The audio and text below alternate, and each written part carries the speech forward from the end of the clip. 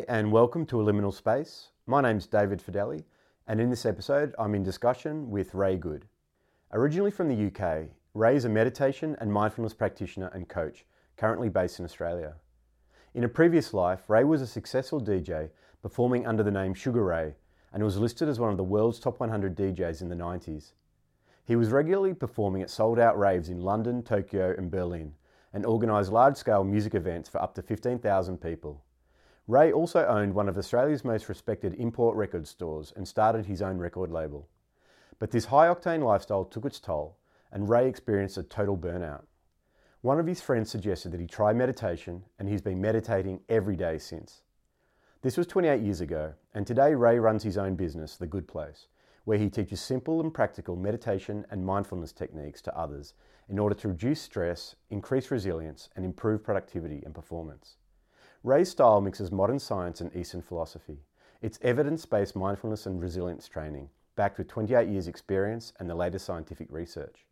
Some of the topics we discuss include the difference between meditation and mindfulness and the neuroscience behind these techniques, the many benefits of these practices to improve mental health, well-being and happiness, especially in times such as these when many of us are currently experiencing heightened stress levels and anxiety, the importance of having a routine and setting patterns in our daily lives, including designating time for self-care and switching off to recharge our minds, the potential negative impacts of social media in raising anxiety levels, including the dangers of being continually connected to technology, and the power of meditation and mindfulness in allowing us to take back control of our lives and empowering us to make better decisions. Ray also shares simple strategies that we can all incorporate into our daily lives to improve our mental well-being, including the concept of 30-second to 3-minute micro-meditations, which we can use to punctuate our day. And at the end of our chat, Ray actually guides us through one of these micro-meditations, which has a profound and unexpected effect on me. Make yourself comfortable as we enter a liminal space. Hi Ray, and welcome to a liminal space. Thanks Dave, great to be here. Welcome to the good place. This is my space. It's a wonderful space, and yeah, we've got lots of time to chat now, so we can talk about all the great things you're doing. We finally got here. Technology didn't want us to actually record this podcast, but we finally got there, and perhaps that's the best way to begin. You're a meditation and mindfulness coach and practitioner, amongst many other things. And as I was experiencing these technological difficulties, I could feel my stresses really going up and my blood pressure rising, and we're living in strange and stressful times these days. So really happy to have you here, and hopefully you can guide us through some strategies to maybe make sure that we look after our mental health and so forth in these days. So yeah, thanks for taking the time. No problem. Yeah, absolutely essential right now that we look after our mental health and build resilience, and look after our well-being and our happiness. So absolutely. So hopefully today I could share some of the tools that I share with other people to help them and help myself personally over the past 28 years. So that's the plan anyway. Great. To share these tools with others. Let's, if you don't mind, I know it's probably the question you get asked more than anything, but I think it's a really important place to start, which is, what is mindfulness and what is the difference between meditation and mindfulness? Okay, so put simply, mindfulness is awareness and attention training for the brain. I think that's the simplest analogy that's the simplest way of putting it. Yeah. But mindfulness means being fully present, aware, and engaged in the moment instead of your mind being off elsewhere. Okay. So it's about that's probably the easiest way of explaining. So it's mental training for the mind is probably the easiest way. Now, many people get confused about mindfulness and meditation. They're actually two different things. Meditation is the exercise that cultivates mindfulness in our day-to-day life. So yeah. So would that be, in essence, that we're trying to achieve mindfulness and we use meditation practices to get us closer to that? Yeah, absolutely. It's like the exercise, like the workout, like going to the gym, right? So meditation is the same way we exercise for our physical health and well-being. Meditation is exercise for our mental health and well-being. The equivalent of a jog around the block, 30-minute jog around the block, or eating your daily 5 fruit and veg. That's what I like to say. Yeah, nice. And is it something that that anybody and everybody can do and can access, or are there limitations, or how easy, or how do people get into it if it's all a bit scary? If it's all a bit scary? Yeah, well, not scary, but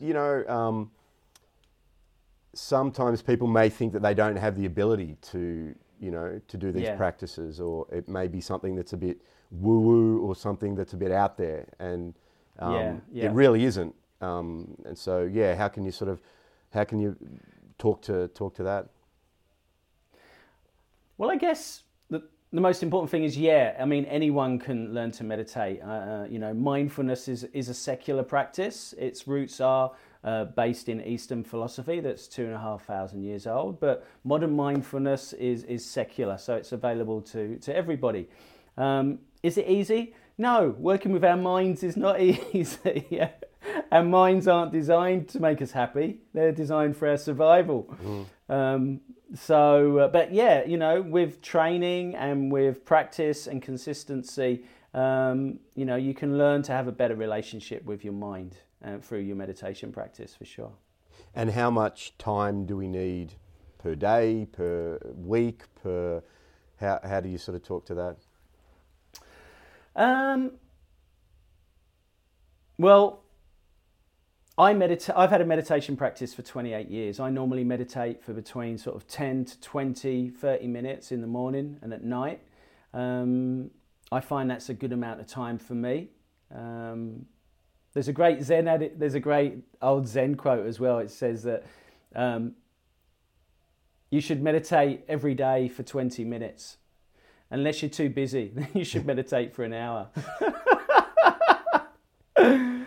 But the good news for the listeners today is that, research from Harvard showed that after 8 weeks of mindfulness training, we actually start to grow the grey areas of our brain associated with learning, memory, empathy and compassion. This is called the hippocampus.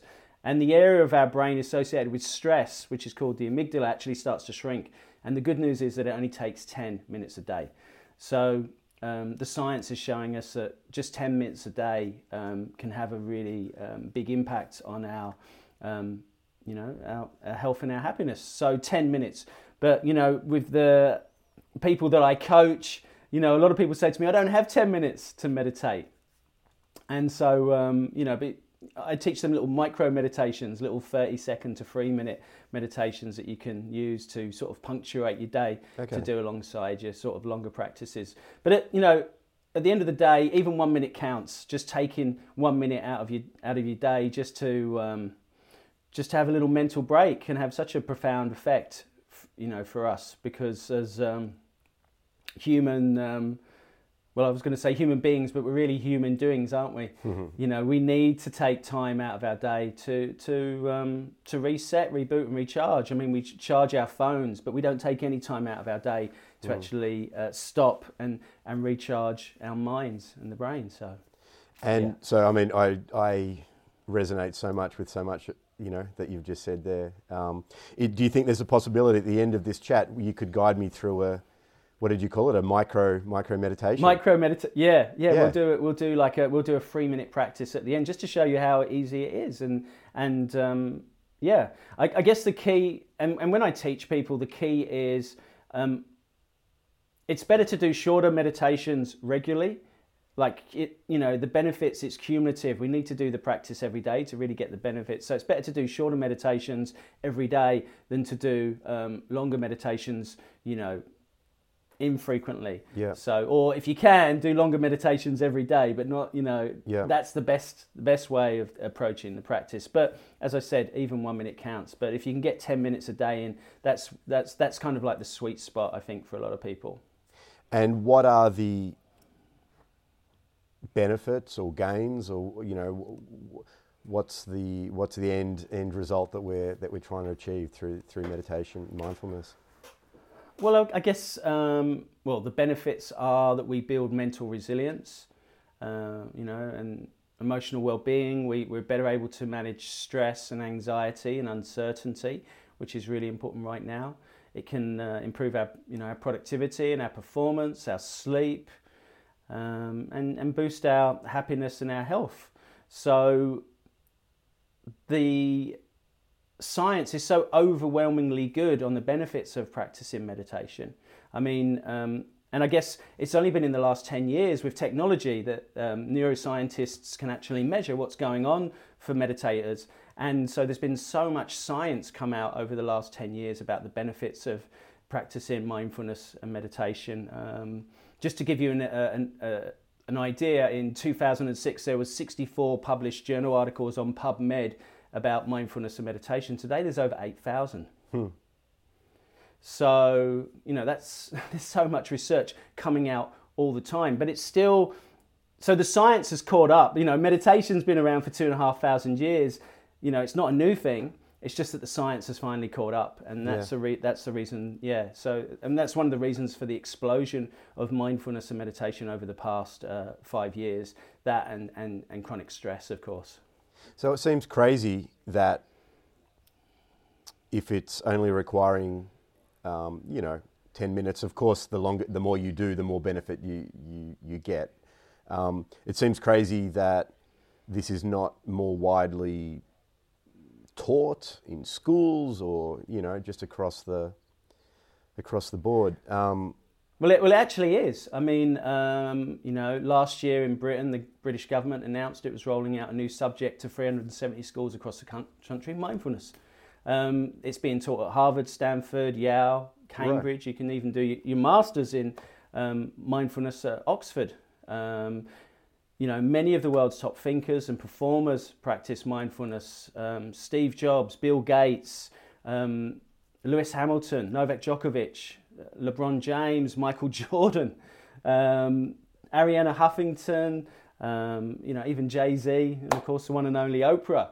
So, in that regard, and of course in the business world, mindfulness has really exploded. Companies like Facebook, Google, Nike, LinkedIn, Goldman Sachs, all the big ones, making sure their people are looked after. Mental health is a really big priority within a lot of the big corporate companies right now. So, it's being taught in hospitals, prisons, and schools. So it's really, over the last 5 years, really starting to creep into the mainstream, which is really exciting. I think in the same way that, it'll be like brushing your teeth. It's kind of like, it's one of those things you don't really enjoy doing, but you do it, it's good for you. And it's like meditation, it'll kind of, I think it'll be like that soon, It's like you get up, you do your meditation. It's like brushing your teeth, like looking after your mind. It's, I hope it's going to become like brushing your teeth, because I'd like to share my own personal experience and struggles with meditation, actually. Yeah. Because I think that's also really important to do, to share real life experiences, and my experience has been, so I was advised that a good way to start was an app called Waking Up by Sam Harris, which I downloaded on my phone. And Sam Harris, it's a paid app, but if you write to him, and if people aren't in a financial position to be able to pay for that, it's available. He makes it available as a free download. So if anyone out there would like to start, but perhaps financially restricted, that can remove that barrier. So I downloaded this app, and he's a neuroscientist, right? And he has an amazing podcast, and he's a really amazing guy. He's a writer, he's really on the edge of science and culture and a lot of these crazy topics. And this is what I like. This is what I like about you and about Sam and about, it's a, and I maybe it sounded a bit strange at the start, but I do believe that a lot of people have this resistance to mindfulness because, it can be sort of linked to an alternative lifestyle. Yeah. But really, it's rooted in science and the humanities. But my challenge is that I downloaded this app, and it has guided meditations for about 10 or 12 minutes per day. Yeah. Yet, and I know we've spoken many times about the benefit, yet I find myself not finding this 10 or 12 minutes per day, or making excuses every day, or delaying it by some minutes or some hours, and then it's at the end of the day and I'm tired and I go to sleep, and then I wake up the next day and I say I need to do this every day. Yeah. And I guess is this something that's common? Do you hear this from people, and what would you say to people that Absolutely. have? Yeah. Yeah, I hear it from it's a very common thing. A lot of people find it really hard to actually commit to the practice, and it is a practice, right? So it's not like, when we exercise, there's an instant hit of endorphins and feel good chemicals. Meditation's not like that. So I guess for a lot of people, they don't get an instant benefit from it, so it's hard for them to get motivated to continue with the practice. Yeah. So I mean, that's I that's my own experience. I have a personality that likes to see immediate results, as many of us do. And this, I think we need to be realistic about it. It is work, and even though it's 10 or 12 minutes, it can sometimes be easy to not have as our priority. But the many chats that I've had with you has been really. It's motivated me, and hopefully after this discussion as well, this daily practice. So maybe if we can do a bit of a rewind, because you said you've been practicing meditation for 28 years. Yeah. And I know you've had another experience, or your life was very different before that time, and now you are Ray Good, but there was a time when you were Sugar Ray. Yeah. Can you tell us a bit about your time before meditation, and maybe that can be a good way to explain sort of why it became so important in your life as well? Yeah, well, I guess it explains why and how I got into meditation. So in the early 90s, I was a DJ, a rave DJ, and I found myself on the list of the world's top 100 DJs. I had this crazy lifestyle. I was playing all over the world, Berlin, San Francisco, Tokyo, playing these amazing parties. But at the same time, I was an entrepreneur and a promoter. I was putting on large events for thousands of people. I had weekly club nights. I owned my own import record store, and I had my own record label. So, I had this amazing life going on. But I found that, I was really unhappy in a lot of ways, and it's not a life that was a healthy lifestyle. Being up late at night. Back then, people were smoking in clubs, my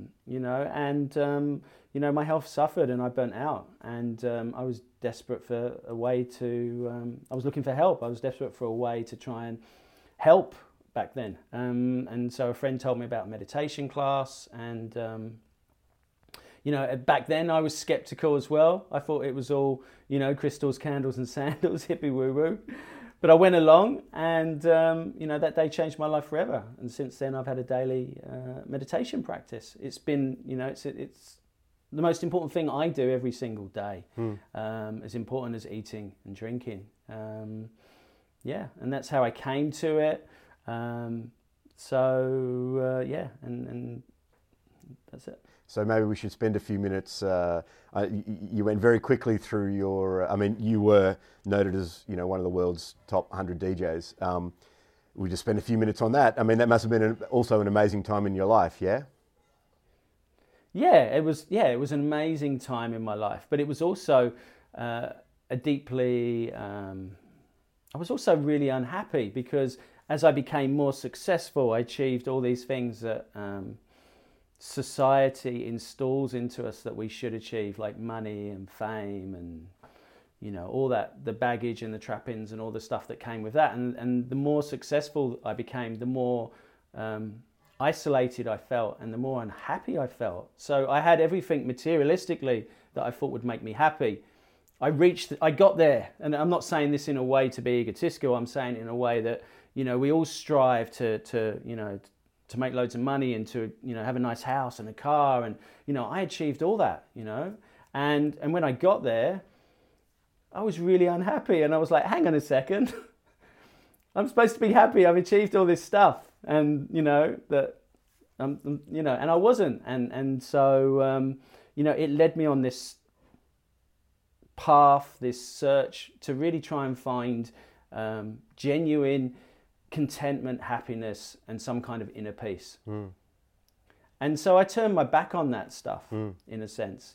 I said, for me, I'd achieved it. I got there, wasn't happy, and I'm like, there's got to be more to life than this, and to really find that contentment and happiness. And so that led me on that path. I guess it was a spiritual path originally, to try and find that, I call it my good place. And, it's taken me a long time. It's been 28 years, but I can tell you I've never been more happier in my life, more content. And I don't know if that's just, as we get older, maybe, I don't know. But I have a much better relationship with my mind. I feel happier, I feel more content. I'm more compassionate to myself and to others. And I don't know. I feel like I got there. Fantastic. And I guess the brilliant thing that I love now is that you're helping others to get there, or, along the journey as well. So it's not just you're doing it in your own life, you're also sharing. Yeah. Because, we've got these simple tools that we need now more than ever.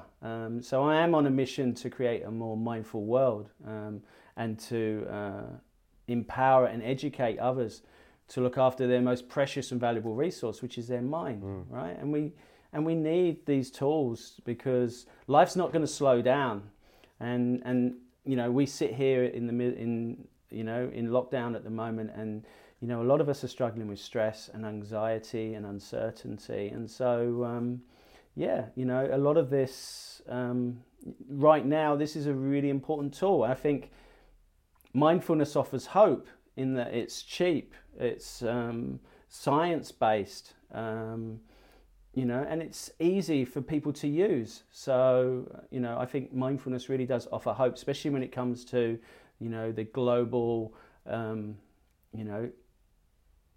mental health crisis that we're going through right now. The World Health Organization says that 1 in 4 people will suffer from a mental or neurological disorder at some point in their life. 1 in 4 of us.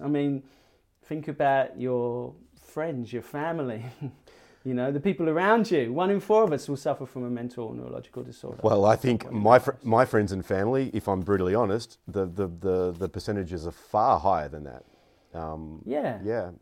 And including myself. And what I'm hoping to do with this podcast is to open up a space to have these chats, but also to have these honest chats, because, I know what 2020 and the internet has become. It's become about social media. It's become about image. It's become about highly curated and manicured, Instagram posts and how great life is, or we frame it.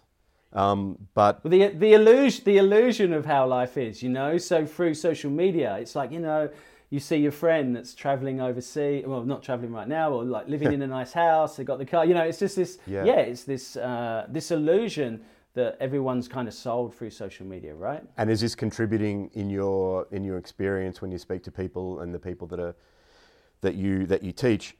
Is this social media, and is this raising anxieties and levels of stresses? Absolutely. And, there's so much science and research showing the effects of technology on our mental health, without a doubt. Yeah. So, we're living in a world of information overload, constant distraction, and, social media, we need to be careful of how much time we spend on social media, for sure. Yeah. Well, you've given us lots of threads lots of rabbit holes to go down. There's lots of rabbit holes to go down. Yeah, and I'd love to come back to this social media in a second. I just wanted to, I wanted to ask you and then to share a story from my own life about a link between mental health and physical health. Is there the science that backs up that having better mental health also helps you physically and vice versa? Well, I think they're very much both interrelated. I mean, body and mind are connected. There's no separation. We know that. Yeah. But,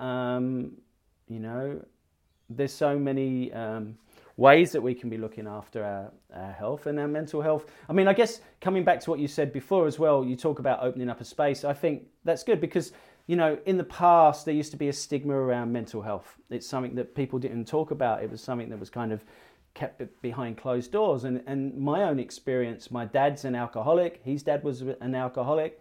My sister suffers. She's got a mental health problem. So I've seen it firsthand. The effects, and me personally, I'm someone that, that struggled with stress, and that's what brought me to, meditation and mindfulness, and I am someone that still stress is a big part of my life, but meditation helps me to manage it. Definitely. Meditation is my medicine in a sense. And when I've gone into the neuroscience and looked about what happens in the brain and the body when we get stressed, just to give you a very quick lesson in it, our brains naturally look for dangers, problems and threats. It's referred to as a negativity bias, and it's our body's survival mechanism. And we can thank our ancestors for that, right? Which was useful back in the old caveman days when our survival depended on anticipating potential, predators or facing real physical dangers and threats, right? But it's not so useful today when our stresses are more likely to be, missed deadlines, our email inbox, traffic jams, or a difficult client or boss, right? So we can easily trigger our fight or flight, our stress response. And when we do this, the body's pumped full of adrenaline and the stress hormone cortisol, blood's diverted from, from the stomach to the larger muscles in the body. So, all that happens in 1/100th of a second, and it prepares our bodies to react quickly without thinking, right? Readies us to either fight or bugger off and flight. Absolutely, right? Yeah. So, now, when we're in the grip of this stress response as well, we don't think clearly or rationally because the CEO part of our brain, our prefrontal cortex, is actually shut down. And it's also not good for for sleep. And so these daily stressors can take a huge toll on our brain and our body for the worse. And, in our ultra busy, always on information overload lives, our stress response is constantly being activated all the time. So, when I started to learn about this stuff, it was like, okay, part of it's genetic. I think a lot of it, if you look at it, it's genetics. It's been passed on from our ancestors. Talking about caveman days, it was, your ancestor that was in the cave worrying about what was going on, and the other, his friend was outside the front, was the one that got eaten by a saber-toothed tiger, right? Yeah. The one that survived passed on his genes. So, genetically, as I said to you before, our brains are, they're not designed for happiness, they're designed for survival. So completely normal. Yeah. But of course, with modern life, with social media, information overload, technology, we're being stressed out all the time, all day. Yeah. These little micro stresses are just triggering us, and we're so constantly we're stressed all the time, and so we need ways to manage and deal with that stress. Yeah. So And I imagine these stresses in these days, and I don't want this podcast and I don't want this chat to focus on the COVID-19 situation, but yeah, we should spend time to it because it's heightened, or my understanding, well, not only my understanding, my own personal struggles in the last 3 months have shown me that there is a very direct link between stresses and mental health and physical health. And excuse me, 3 months ago, before COVID, I had a very, very stable blood pressure, and I got it tested last week, and in the space of 3 months, it's raised into dangerous levels. And I can 100%, I don't need a doctor to tell me that this is there is a direct correlation between the stresses, the additional stresses that COVID-19 is playing on my mind, and it's manifesting in some different physical ways. So blood pressure is going up. I haven't slept as bad as I have in the last 3 months before.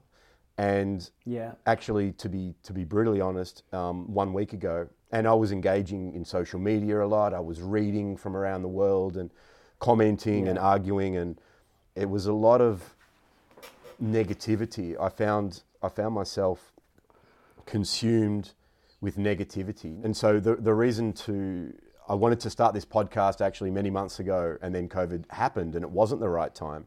Yeah. But it actually in the last week has pushed me to say, for my own mental and physical health, I need to change things. And my response to that is actually setting up this podcast. And it's true that in the past week, I have a much clearer mind. I have a much clearer goal. I have a much clearer way where I can focus my attention and my time and my energy. And I hope it's, having discussions like this, which is more positivity. And, we are experiencing at the moment things that humans have never, ever experienced. We are in depending on where we are in the world, but, being locked in your suburb, being locked in your house, having no contact with others, having no touch, all of these things. I am very concerned that this is the hidden virus that is not being spoken about enough. It's not at all downplaying the dangers and the risks and the tragedies that's occurring with COVID, but I hope we also understand the other effects that it's having on us. And I think we need to be, mindful of our exposure to, to news and social media right now, because the news feeds are designed to draw us in, to get our attention, and social media is filled with virus-filled hysteria, and so uncertainty and fear creates anxiety. Yeah. So no wonder we're all feeling anxious. Yeah. Uncertainty and fear. It's our brain's survival. Our brains are designed for survival, and so it's completely normal for us to feel this way. But in the same way, we need to look after our mental health and well-being. Exercise, good diet. We know that a good diet can play a massive impact on our health and well-being. Sleep, so important, and taking breaks and being throughout the day, little mental breaks can have a massive impact. And you talked about stress. Well, chronic stress is associated with poor immune function, increased risk of cardiovascular, heart disease, high blood pressure and stroke. We know it damages the brain, the memory and learning center, our hippocampus and our prefrontal cortex. It's linked to Alzheimer's, dementia. It accelerates the aging process right down to the DNA in our cells as well. So, stress, we really need to manage our stress levels right now. Yeah. Incidentally, when we get stressed, it's a physiological response in the body. Normally we feel it in the body. So, earlier you said, you could feel it in your body, and that's one of the things, one of the practices of mindfulness, we start to recognize when we feel this stress in our body through certain meditation practices like the body scan, and we start to notice it. So we can, I can feel this in my body. And so we've got a choice. We can actually step back and stop it before it's had a chance to take off. Yeah. But I think I should also, one of the things I really want to share, that one of the most exciting things I guess I've discovered, the neuroscience of mindfulness and meditation, how it helps stress, is that when we do sit down to meditate, You know, as I'm sure a lot of people watching this have probably tried, and they're like, you know, how does this actually help me? So just to give you a quick example, when we're sitting down and we're meditating and we're focusing on our breath and our mind wanders off and we get caught up in thought, that's not failure, that's success. That's actually a moment of awareness. We're developing awareness, mindfulness, and we bring our attention back. That's like a bicep curl for the brain. We're building our attention muscle. But what we're also doing is strengthening part of our brain called the prefrontal cortex, which is right here, which is the CEO part of our brain. And what the science shows us is that, and that part of our brain is actually connected to the amygdala, the fear center, the emotional part of our brain. So through practicing meditations, we strengthen that prefrontal cortex, which means that we can modulate the amygdala. That means that when we get stressed, it doesn't mean we're not going to get stressed, we will, but it means that we can recover a lot quicker. And we're less reactive. Yeah. And these are the attributes of what we call resilience. So this is how meditation actually helps us to build resilience. You're actually strengthening the part of your brain, that rational part of your brain called the prefrontal cortex. So just, you know, that's so important to understand that when you're sitting there actually focusing your attention, what you're actually doing, you're building focus, you're building concentration, but you're also strengthening that rational part of your brain, the prefrontal cortex, which is essential because, you know, when we get triggered, when we get stressed and our amygdala fires up, you know, we don't think clearly, we don't think rationally, so we can actually get back on track. And I think that's so important to understand. We're still going to get stressed. These things are going to happen. We're designed, we're hardwired that way. But it's so important, especially when it comes to mental health, because if we're not aware of where our thinking, you know, and we're unmindful, we can easily allow our minds to wander down the path of worry and negative self-talk about the past and the future. And that can lead to, you know, anxiety, depression, and mental health problems. There's a great quote by Lao Tzu, the famous Eastern philosopher. He said, if you're depressed, you're living in the past. If you're anxious, you're living in the future. And if you're at peace, you're living in the present moment. You know, we're caught up thinking about the past and the future all the time. And the present moment is perfect. It's the present moment, like the past is the past and the future's yet to be. So this moment really is the only moment that we have. Yeah. But it's so we don't take it for granted because we're constantly caught up in our minds thinking about the future or thinking about the past. Can I ask you a question about that, about being in the present and not thinking of the future? How does that relate to, I mean, we still need to make plans for the future. We still need to have goals and aims that we're moving towards. So is there not a contradiction or some difficulty here between how do we remain in the present yet still put our focus towards the future? Well, mindfulness isn't always about being in the present moment. As you just said, we still need to think about the past and plan for the future. But what it's about is about having a choice on where you allow your mind to wander to. That's what it's about. Because a lot of the time, something can happen to us and, you know, someone might say something, we get upset. We end up ruminating, we end up catastrophizing and going over the same thing again and again.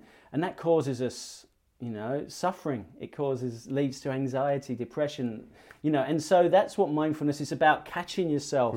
It's not about, you know, stopping thoughts. It's about stepping back and catching yourself before you keep going on and on and on and on and keep ruminating and going over the same thing, you know, because a lot of the time something happens and, you know, someone could say something and, you know, instead of shrugging it off, it can set off an internal monologue of self-doubt and criticism that can last all day, right? Yeah. And that's what meditation is about, learning to step back and see your thoughts with a little bit of distance, giving you a choice on how to respond, whether you want to go down that path or, no, I'm not going to choose to go down that path. And I guess that's real freedom, because otherwise we live in a way where our thoughts determine our happiness and can ultimately lead us to suffering and all this other stuff. So it's about stepping back and seeing our thoughts with a little bit of distance and making a choice. It's about having a choice. That's what it's about. It's about having a choice. But mindfulness is also about developing, you know, kindness, compassion, Gratitude and friendliness. These are really important qualities that we need to cultivate in our life. These are often, I think, these kind of get swept aside a little bit, but these are really important qualities that we need to cultivate in our practice as well. We need to be friendly to ourselves and to others. Really, really important qualities to cultivate. Well, two things on that. The first is I've thought about this in my own life, my own practice, and you've just confirmed it with what you said. I get the feeling that these sorts of practices help me. I always like using analogies, and this analogy I have is like a boat. And a boat, if you're not practicing these practices, can basically just be on autopilot and without a direction. And perhaps from hearing your words, it just gave me the visual image of that I can now become the captain of that boat. I can become the captain of that ship. I can actually decide which direction to point my ship and my life. And it may not be that I know exactly the end target, or I don't know where I'm going to be in 10 years of my life, but I can, using decisions rooted in the present, I can sort of move my ship towards a direction. And I guess that's the difficulty for me, at least, who likes to see concrete and tangible results immediately. I need to have faith, and I do have faith, because there are enough people in the world who I respect greatly, yourself included, that tell me that if I keep at it, that this is going to be beneficial for my life. And, sometimes things creep up on you. You look back and you say, whoa, I didn't know that minuscule changes day by day actually added up to something. And then these days I'm finding myself actually reacting to things in a far different way than I did previously. And without that without that just impulse, whether that be anger or I'm able to sort of be in control of my ship and just settle myself down. But I'm at the very lowest rung of the ladder of this journey. And it's through these discussions with people like yourself that push me towards it. Well, and it's about, I think these practices, it wakes us up, and we all need to wake up right now. The world is, look at the world, the environment, what's going through. We need to wake up. There needs to be a shift in consciousness, and we need to come off of autopilot. But the world needs it. And the world needs it, but I think individually we need it as well. And one of the, maybe others share the same struggles that I do. I have also issues with myself, with my self-esteem, with loving myself. And I guess to want to be able to improve yourself, you need to first have a respect and a love for yourself. And a desire to want to improve yourself. What about in your own life? How have you been able to negotiate this challenge of you're running a business, you're living in 2020 when social media is so important, we're told, to sharing your practice and so forth, but you're also wanting to disengage on a personal level as much as possible. So what advice can you give people that are in this space that would love to get off social media and love to disconnect, but rely on it for work, for example, or for their passion or what they're doing in their life? I mean, social media is amazing, right? It's not about, but it's about managing technology so that it works for us rather than against us. And I think one of the big problems that we face is that we don't like being alone with our thoughts. I think there was a great study that showed we'd rather be electrocuted than left alone with our thoughts. And I think I wrote that study, yes. It's great. But throughout our day, we constantly feel every single second of our day. And, we just can't be We can't be with our thoughts. We don't want to feel bored. We're constantly looking for stimulation all the time. And so I think with social media, it's just setting boundaries around it. You know, I teach people to try and, limit the amount of time that they're on social media. Be aware of it. Be aware of the amount of time that you're on social media. So try and limit the amount of time. And, create space in your life to be bored. Boredom is good, it actually gives your brain the chance, your subconscious mind, a chance to actually process what's going on. And I think that's one of the big problems today is that we try to fill every single second of our day. The only time that it's normally when we go to bed and we put our heads hit the pillow. That's the first time that we've actually given our brains a break throughout the day. No wonder we can't sleep. We're trying to process everything that's going on, or we wake up at 3:00 in the morning. So we just need to create more, and this is a show about space. It's called Space. It's about creating, more space in our life and I think, that's one of the important things about taking breaks, mental breaks throughout our day, and just being conscious of our social media usage. I mean,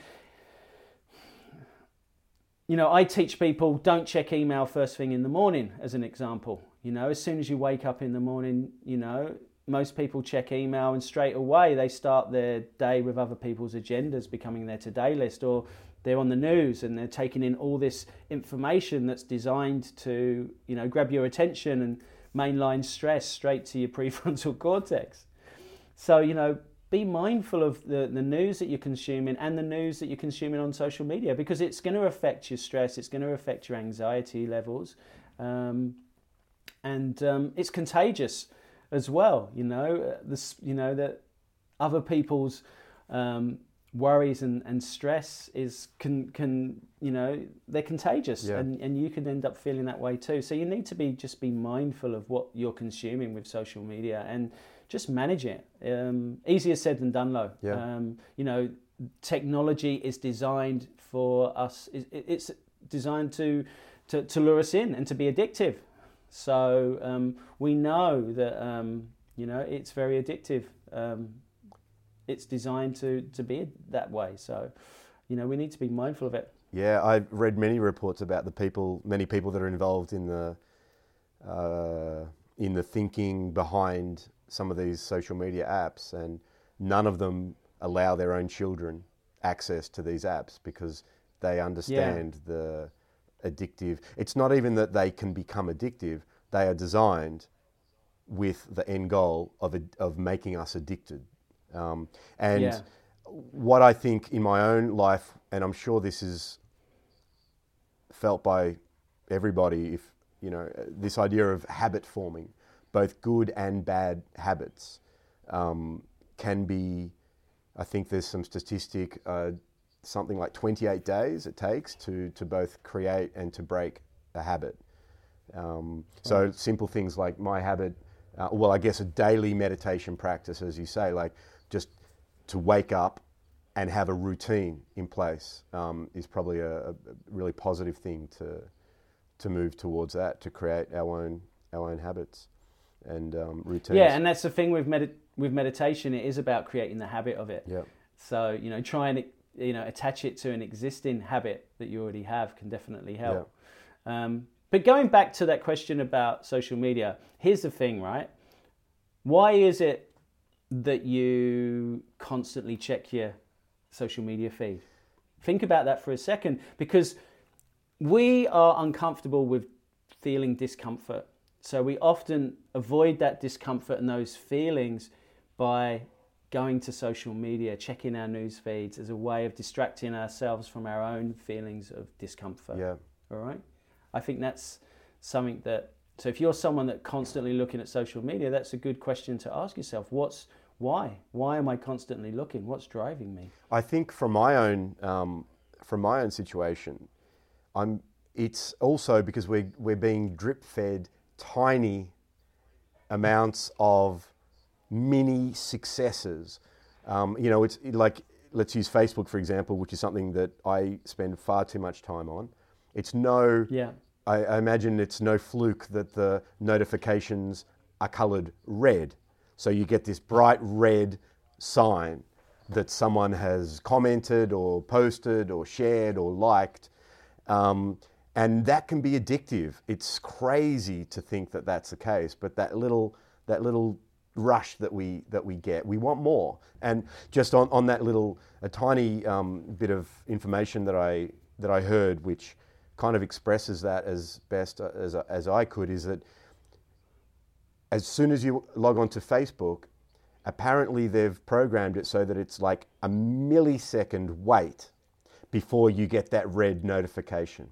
So you enter it, your anxiety, you're just waiting to see if there's a notification, and then it comes, and then it comes, or it doesn't come. And sometimes when it doesn't come, it makes you more addicted and hooked to that, those mini. So there's also, I know of, there are many apps as well, which I use one called Self-Control, believe it or not. Yeah. I use an app called Self-Control because I have no self-control, and that limits, I can put numbers of websites, for example, that I don't want to access for a number of minutes or hours, and then you can't do anything to override that. So there are other things.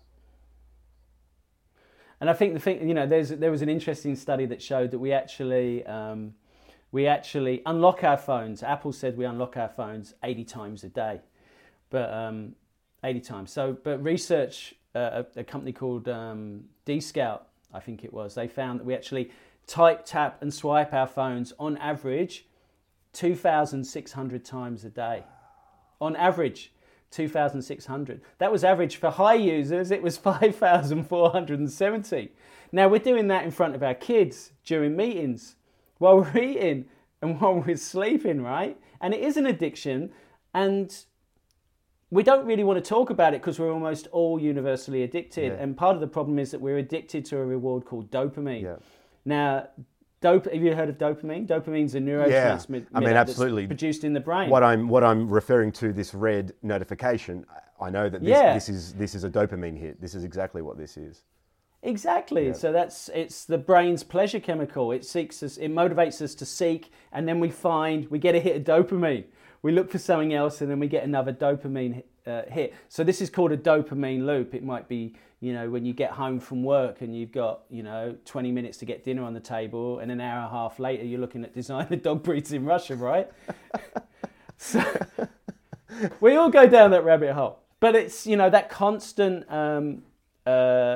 switching of attention and the constant stimulation of dopamine is exhausting. Yeah. So we do need to be mindful of how we manage technology. So I teach people, some of the things that I teach people just quickly that really help them. I tell them, turn off all the notifications on your devices. Most of us agree that most of the time when we go and check those notifications, email notifications, they're completely unnecessary. So turn off your notifications. Try it for a week. Here's a challenge to anyone that's listening. Turn off all your notifications for a week. See how you go. When you're trying to do work where you need to focus and concentrate, put your phone onto flight mode so you won't be disturbed. As we mentioned, check your email. Don't check your email first thing in the morning. Don't have your phone next to your bed. Spend $10, get yourself an old school an alarm clock and wake up. I do that, yeah. Check. Yeah, and only check emails at set times.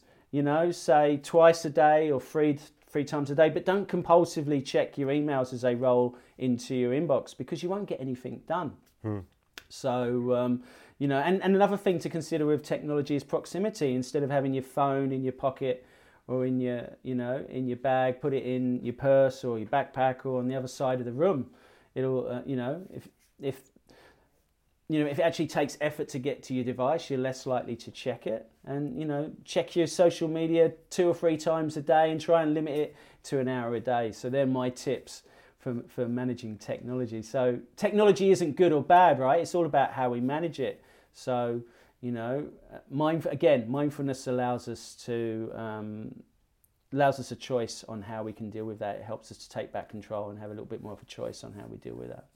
There are so many amazing bits of advice in that speech. So it was like I just tried to pile it all in at the end. No, but it's perfect, and I think maybe we should head towards closing up the chat. Yep. And you mentioned to me a couple. So let's finish by pushing it forward. So you've given us ideas about, and I do some of those things. By the way, I do have an old school alarm clock, and I did need to put my telephone outside of my room. And I can still work much more on the no checking emails in the mornings and so forth. So you're going to run us through a small meditation, which would be amazing. And also, we chatted a couple of days ago and you spoke about a 5 senses meditation. So I thought we could close with you sort of having a chat about that. And then if you could lead me through a small meditation, that would be amazing. Yeah, so there's a number of... So obviously I really try to encourage people to start a daily meditation practice. Start off 5 minutes in the morning, add in a minute a week, and trying to build up to 10, 20 minutes. 20 minutes of meditation, that's really is the sweet spot, I find. But 10 minutes is good too. So if you try and build up to that, and then throughout your day, if you can do little short micro meditations, which are great to do if you're feeling, stressed or overwhelmed, before a meeting, a presentation. But more importantly, to have a little mental break throughout the day, just to help your mind, reset, reboot, and recharge. So there's a number of little micro meditations, a couple of good ones. The 5 senses. So perhaps, right now we need to not be sitting in front of a computer screen all day. We know how bad it is for our health. So, get up, get outside, go for a walk. And this is a really simple meditation that you can use when you're out walking. So it's called 5 senses. So look for 5 things that you can see and sort of silently name them to yourself. And then 4 things that you can hear, 3 things that you can feel, 2 things that you can smell, 1 thing that you can taste. So we engage all our senses, because that's the thing about mindfulness. We engage our senses to bring us into the present moment. All right? So we engage our senses. We use our senses to help us in the present moment, So as an example, if you look at your hand right now, you can't look at your hand in the past and the future. You're looking at it right here in the present moment. So we engage our senses. So that's one little practice. That's one little mindfulness practice that you can use called 5 senses. And then the practice, another little practice I teach people is called the 3-minute breathing space. So maybe we could do that right now. Just 3 minutes. Fantastic. Practice. Yeah. All right. Okay, cool. Let's just give it a go. Eyes open or eyes closed? Well, it's up to you. So just make sure that if we're, for those that are sitting down, just make sure that your back's nice and straight if you can. Okay. Hands just resting in your lap or just palms down on your legs. And then just closing the eyes, if that feels comfortable for you, or just lowering your gaze in front of you in a really loose and unfocused way. And so to start, we're just going to take a couple of nice deep breaths, just breathing in through the nose, filling the belly and the lungs, and then slowly breathing out through the mouth. So breathe in, breathe out, breathe in, breathe out. That's great. One more time. Breathe in and breathe out. And then just allowing the breath just to return to its natural rhythm. And then just bringing your attention into the body. Just being aware of where your body makes contact with the chair or the floor. The feeling of your hands resting in your lap or on your legs. And then just being aware of your feet touching the floor.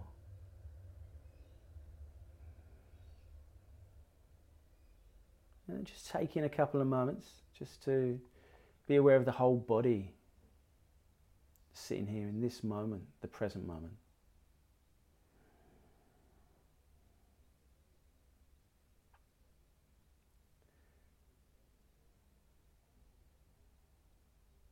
And then I want you just to bring your awareness to the belly, and then just rest your attention on the movement of the breath down in the belly. Just feeling the rising and falling of the breath as it comes in and out.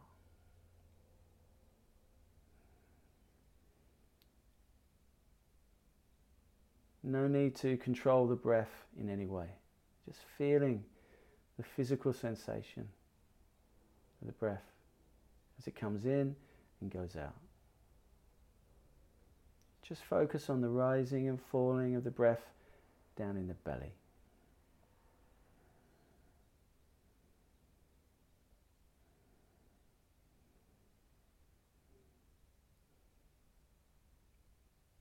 The mind wanders off many times. We bring it back just as many.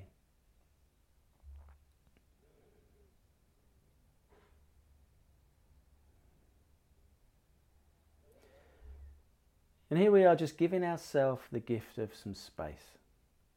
So much of our day is spent having to do something, change something, achieve something.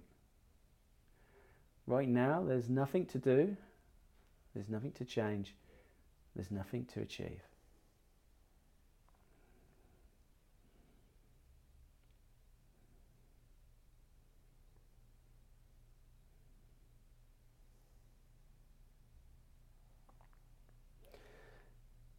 And as our practice comes to an end, just bringing your awareness back into the body and just being aware of where your body makes contact with a chair, the space around you. And then whenever you're ready, you can slowly open your eyes and come back into your day.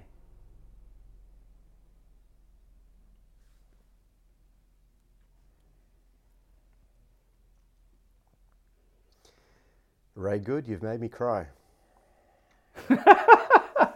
I thought you was going to say you made me fall asleep.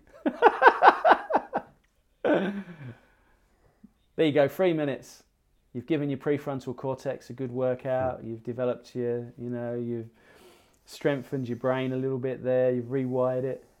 So do you feel a little bit calmer, a little bit more present, a little bit more focused? Not a little bit. I feel a lot calmer. I needed that. Thank you. Yeah, it's so simple. Just 3 minutes can, especially I like to tell people, throughout your day, 3 o'clock in the afternoon when you're absolutely your mind is absolutely exhausted and you just feel like you can't think anymore, just stop and do a 3-minute meditation. But notice how you feel before and after. And, like with any of these practices, notice the benefits and it'll inspire you to continue. So hopefully I can inspire others to live more mindfully and start a daily meditation practice. That's amazing. Thank you so much for that. Thanks for the chat. That was phenomenal. I'd love to get you back at another time and we can go deeper into your crazy DJ days as well, because that's, they're really interesting stories. But I think, all things considering the state of the world at the moment, that discussion right now, I'm sure is going to be, excuse me, very valuable for anyone that's watching this. So thank you. I hope so. Before we end, how can people find out more about your work and find out more about The Good Place? I hate to say it, but through social media, of course. I'm on, I have a presence on Facebook, Instagram and LinkedIn, and of course through my website, The Good Place. In fact, if you go and check it out, there's a lot of the science is on there, and also in my blog section, there's some guided meditations if you want to jump in and give them a go. There's a practice called a mindfulness practice. There's a 10-minute breathing practice, a body scan. So there's some free meditations if you're keen to give it a go. So through my website's probably the best place to kind of. And what's the website address? thegoodplace.com.au. Thegoodplace.com.au. Yeah. Ray Good, it was amazing having you in the liminal space, and I thank you very much. Thanks for having me, Dave. Okay. Let's get out there and make the world a more mindful place. Huh? Let's do it. Thanks, brother. See you, mate. Okay, bye-bye.